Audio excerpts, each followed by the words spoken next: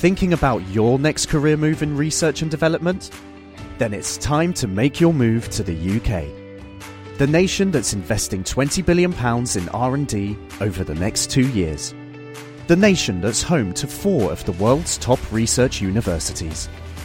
The nation where great talent comes together. Visit gov.uk/great talent to see how you can work, live and move to the UK. You're listening to a podcast from 702 and Cape Talk. 702 and Cape Talk. The Naked Scientist. However, this being a Friday, it is time for The Naked Scientist. Do you have a question for The Naked Scientist? Give us a call on 011-883-0702. And of course, in Cape Town on 021-446-0567. You know, it gets incredibly busy squeezing in your questions, and I love your questions as much as I do the insights of Dr. Chris, who is just so filled with knowledge, but sometimes also you display your own curiosity with the kind of questions that have piqued your interest. 011-883-0702 or in Cape Town on 021-446-0567. It is perfectly acceptable instead to SMS us your question for him as well on 31702 or 31567. You can also tweet us a question. Just use the handle in your tweet at Eusebius, alternatively at Radio 702 or at Cape Talk. And of course, The Naked Scientist is so popular, the lines are going crazy. We'll put up as many of your calls as possible in a second. Let me first see whether we have finally got Chris on the line. Hello, Chris. Good morning. Are you well? I think so, yeah. That was a very pregnant pause. Was that just a grammatical pause or what? No, it's just the processing delay and the machinery. No, I'm kidding. Oh, right. No, I'm good. Okay. I'm fine. No, I was actually considering your question and giving it the time it deserved. Thank you so much. I love your thoughtfulness. We're going to start, of course, as we always do, with a story from the Week of Science. I don't know what arrangement you and the production team have made, but it says something here which, for me, going through my first young midlife crisis, seems quite promising, that apparently scientists have created a drug that can reverse the aging process for mice and men? Well, we hope ultimately humans, but at this stage they've tested it on mice. This is Peter de Keyser, who's a researcher from Erasmus Medical Centre in the Netherlands, and this is a paper in the journal Cell this week. What this group of researchers have managed to do is to reverse the ageing process in experimental mice. And the way that this agent works is that it targets what are called senescent cells. Now, as you age, you build up in your tissues cells that become worn out. And instead of killing themselves, which the majority of cells that become worn out do, for some reason we don't fully understand yet, some cells become senescent. And this means they switch off, they withdraw from society, they don't do much, but they don't do nothing. And one of the things they do is to spurt out and splurge out various growth factors and inflammatory signals, which are not good for your health. So if you remove them, you become healthier.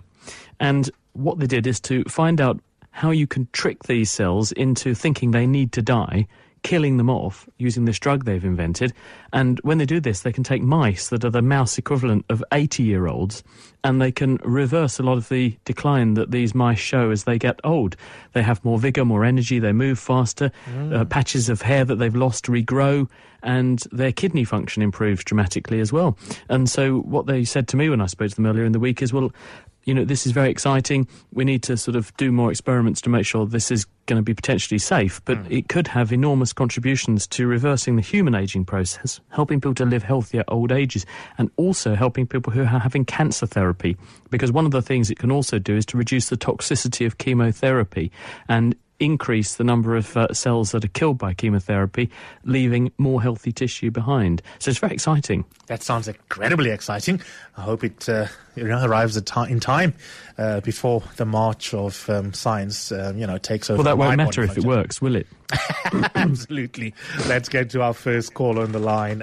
Dr. Chris, we've got Ryan with us. Ryan, go ahead. What is your question for the Naked Scientist? Hi there. I wanted to find out if it wasn't for dams, man-made dams and waterways, etc., what or how would we be living differently? Like, would there be different areas that we wouldn't be able to populate based on the way the river runs? Would we have different ecosystems in place across different parts of the country? I was just curious as to how much of an impact we've made on the way we live by building dams and waterways and those sort of structures. Thank you, Ryan. Lovely ecological question. Hello, Ryan. Well, the answer is it would have a dramatic difference. And if you look at the map of the world as it was historically, before we had the engineering prowess that we do today to dam waterways and divert water, then where did people live? People lived at rivers. They also lived around the coasts of countries, because water is absolutely critical for us to live. It brings us food, it brings us water, it brings us the opportunity to irrigate and grow crops so we can have more food. It brings us transport. It brings us the opportunity to clean things up and wash things down. And that goes back thousands of years. So the answer is, were we not able to divert water, store water and reroute water, then we would have a very different geography to where we now live. But that's relatively recent in real terms, because we haven't been doing that kind of thing for very long. A good example of this in Western Australia is the place called Kalgoorlie. Kalgoorlie is about 500 miles inland from the coast in Western Australia. It's a gold rush town. People flocked out there when people discovered there was gold in the mountains. Unfortunately, Kalgoorlie is very, very dry. There's no water there. And so people then had to build a pipeline that was 500, 800 miles, 800 kilometres long to get water from Perth into Kalgoorlie. And so that really tested their engineering ability. But it now means that the ability to deliver water to that area means that an area that was previously totally inhospitable and no one could live there in any appreciable numbers or in any appreciable quality now can. Okay, let's go to Kempton Park. Tendai, good morning. Hi, Eusebius, how are you? I'm very well, thank you. I'm good, thank you. I've got a question for Chris. And it's a question I've had since I was young, a little boy, but it sort of disappeared over the years and just came back to me today. I want to know why birds sort of wake up at the same time every day and even in different countries. I'm an engineer based in South Africa from them, and I see that, at 4 in the morning, the birds, you hear them chirping outside. At 4 in the morning, here in South Africa, it's the same. I stayed in Tanzania for a while, it's the same. Why is that? Surely they're trying to catch the worm? The early bird and all that. Yeah. Chris? Absolutely true. No, it's true. Birds, just like us, have a body clock. This is a cluster of nerve cells in their brains which is wired up to their eyes, which enables them to set that clock.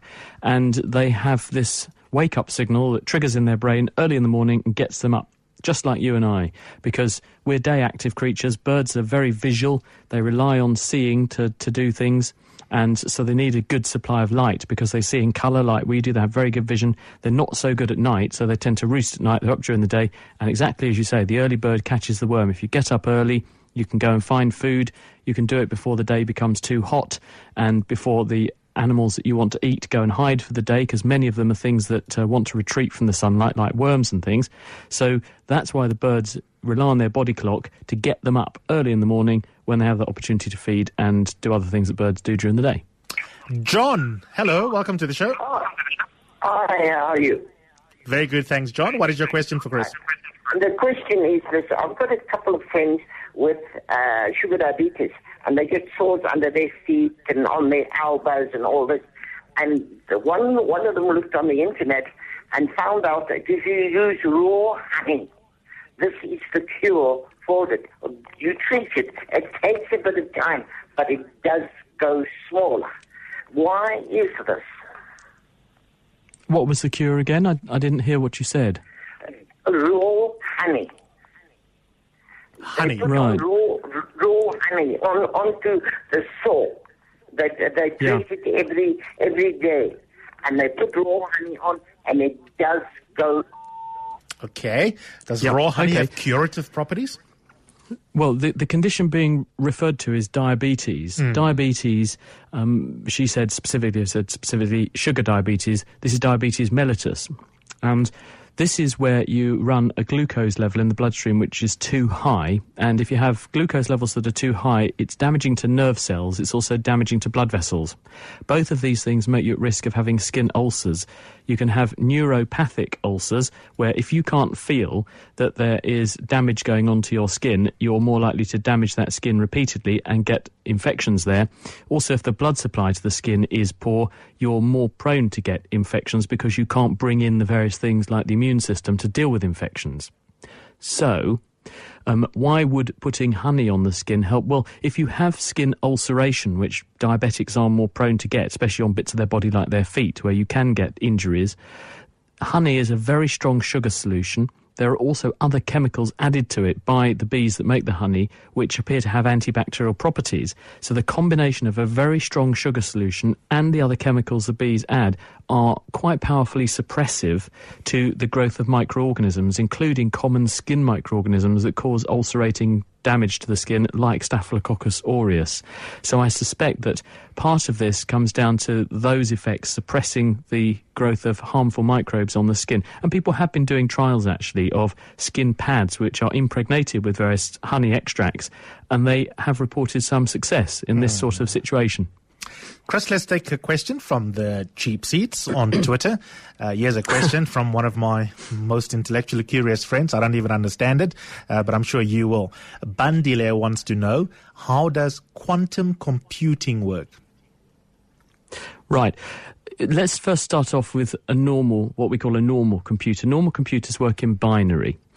This means a 0 or a 1. Yes. And this is because we use computers in a way that involves logic. So we say, if this is true, do that. If it's false, do that. Mm-hmm. So binary lends itself to that because you can have 0s or 1s, a circuit that's on or it's off. I'm still with you. Now, what that does do is that it means that you can do very fast serial processing. Computers we have today are incredibly powerful, but there are limits because what you don't have is all of that grayscale. If you imagine that you've got black is 1 and white is 0, you've got either a black or a white situation, binary. What about if you could actually have all of the possible colours of grey, and that's a bad phrase, but all of the shades of grey, 50 shades of grey perhaps, between 0 and 1, you could actually have a lot more possibilities being considered all at once in parallel. So the whole idea of the quantum computing move is to actually have a system where you could have not just 0s and 1s, but all of these different shades of grey in between. And so it enormously increases the power of a potential computer because you could do lots of these examples or lots of calculations in parallel with each other. There I was thinking you're going to say not just 0s and 1s, but 0s and crosses. Let's go back to the lines. Hello, Moss. Hey, you see yourself today? I'm all right. I'm all good. I've got a question for the naked scientist there. Yeah, Bo. Yes. My question is honey more healthier than sugar? And if that's the case, why? Okay. Chris? Well, you don't eat the honey because the one thing that a person with diabetes wants to do is to maintain the best possible control of their blood sugar level that they can. Now, that may be a combination of eating a diligent, judicious diet, weight loss, and also careful compliance with other medication. But you certainly wouldn't want to eat extra sugar if you're diabetic unless you're running a very low blood sugar and having a hypo, and then obviously you need to bring your blood sugar up very quickly. But I think the reason honey, when it's applied to the skin in the way that we alluded to earlier, is beneficial is because there isn't just sugar in honey. There are other things that the bees add when they make the honey, and those other things, probably through evolution, the bees don't want bugs nicking their honey. The bees have added naturally antimicrobial properties, or chemicals with antimicrobial properties to their honey, and so when you put those on your skin, those properties are brought to bear against the bugs that are trying to give you an ulcer. 22 minutes after 10. Let's take a little bit of a breather, and then we're going to take a couple more of your questions. 702 and Cape Talk. The Naked Scientist. Diane in Morningside, welcome to the show. Hi, yes it is. Hi, Chris. My question is, hello? Can you hear me? We can hear you, Diane. Okay. If normal body temperature is 37 degrees, why is a person uncomfortable if the outside temperature is 5 or 10 degrees lower? Right, okay. Hi, Diane. I get the question. Okay. Why do you feel uncomfortable when although you're much hotter than the environment temperature is approaching you. Well, the reason for this is that, yes, your body temperature is 37 degrees C. Your body is making you have that temperature by burning fuel, sugar, and other things are burned in your body by your metabolic system, and this releases heat as a byproduct, and that keeps you warm. You have to do that continuously because your body is radiating heat out into the environment and losing heat out into the environment all the time. And your body is set up anticipating you're going to lose heat at a certain rate in order to maintain your body temperature of 37 degrees. It's a bit like having a hot cup of tea. If you just had a cup of tea and you left it on the side, it would slowly cool down. If you left the cup of tea on the stove with the cooker supplying the same rate of heat into the cup of tea as the tea was losing, the tea would stay at a constant temperature. That's how sort of tea urn works, isn't it? So when you're in a very warm environment, your rate of heat loss drops because the rate of heat loss is determined by the difference in temperature of your body versus your surroundings. And if the surroundings are very cold, the rate of heat loss, the rate at which energy is flowing away from your body, is far greater than if you're in a hot environment. Therefore, if you're in a hot environment, you're losing heat more slowly. This means your body has to put into play various other mechanisms and manoeuvres to make you cool down. This includes diverting more blood to the skin surface, which makes you glow and go red. Also, sweating, which evaporates water from the skin surface, and that takes energy with it, and that cools you down faster. And also making you seek out shade and so on. So we take all these steps in order to help ourselves to lose heat more efficiently as the temperature goes up and we're more thermally challenged. And it's all to do, therefore, with the rate at which your body can lose heat physically. 24 minutes after 10, in the unlikely event that you've just joined us, you're, of course, listening to the familiar voice of Chris Smith, the naked scientist. If you want to squeeze in a question, you've got 5 minutes left. 011-883-0702, and in Cape Town on 021-446-0567. Ndumiso, good morning. Good morning to Eusebius and the naked scientist. My question is, there's a very interesting race brewing for the right to be the first to put men in Mars, between Mars One, SpaceX, and NASA. I just wanted to ask the naked scientist, who does he think will be the first to do it? By the way, I'm rooting for SpaceX as a South African because of the Elon Musk angle. Thank you. I don't really have a strong opinion or really enough knowledge to give an informed answer on this. The bottom line is, I don't think it really matters who does it first, as long as they do it well, do it safely, and no one gets hurt. Because this is incredibly dangerous, and someone's got to be those pioneers, someone's got to be the first, but let's make sure they do it safely. On the SMS line, what is the fourth dimension, asks Anonymous. Well, it depends how you define all this, but if you've got X and Y for left and right, so if you imagine a bit of paper and you've got X and Y dimensions, and then you've got a Z dimension, which is up and down, and then you've got a fourth dimension, which is time. Okay. Let's go to Emil. Is it Emil in Randburg? Yeah. It's me. Hi, Chris.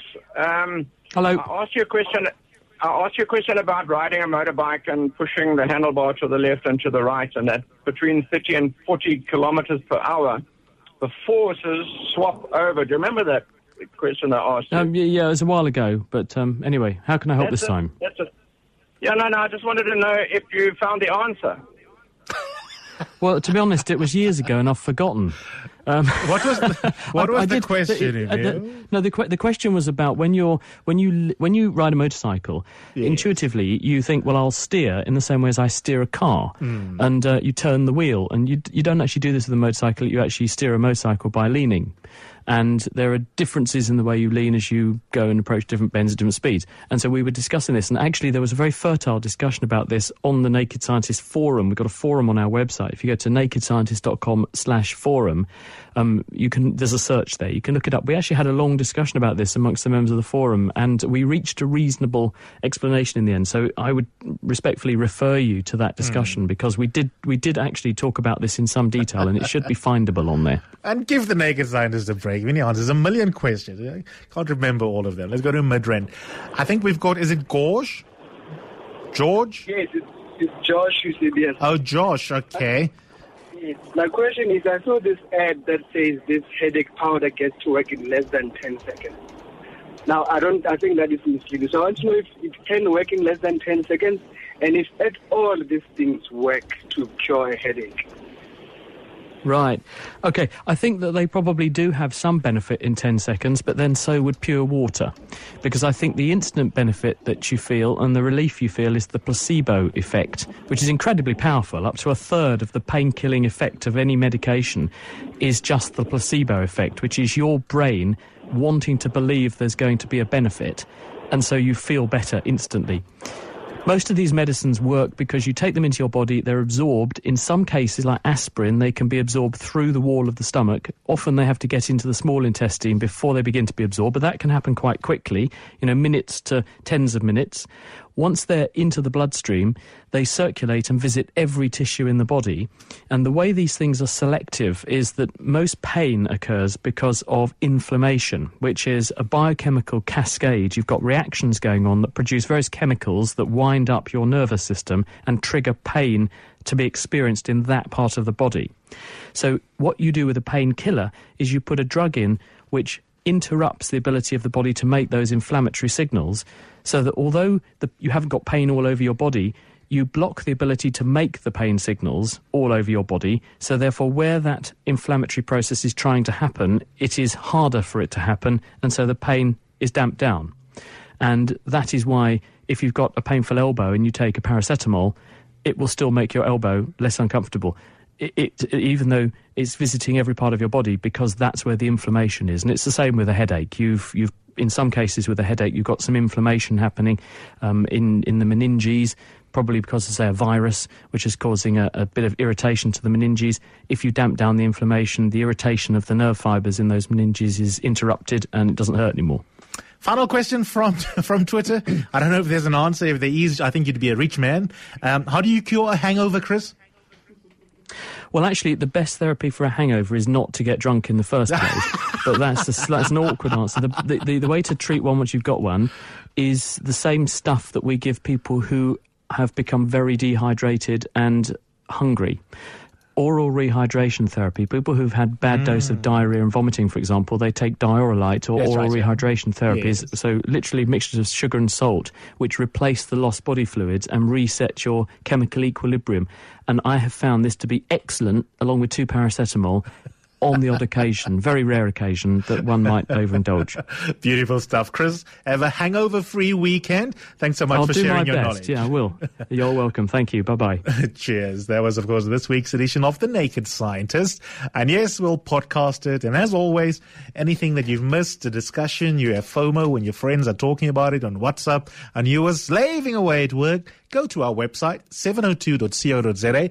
You can download all the podcasts there of all of your favorite shows, not just this one. Thinking about your next career move in research and development? Then it's time to make your move to the UK. The nation that's investing £20 billion in R&D over the next 2 years. The nation that's home to 4 of the world's top research universities. The nation where great talent comes together. Visit gov.uk/great talent to see how you can work, live and move to the UK.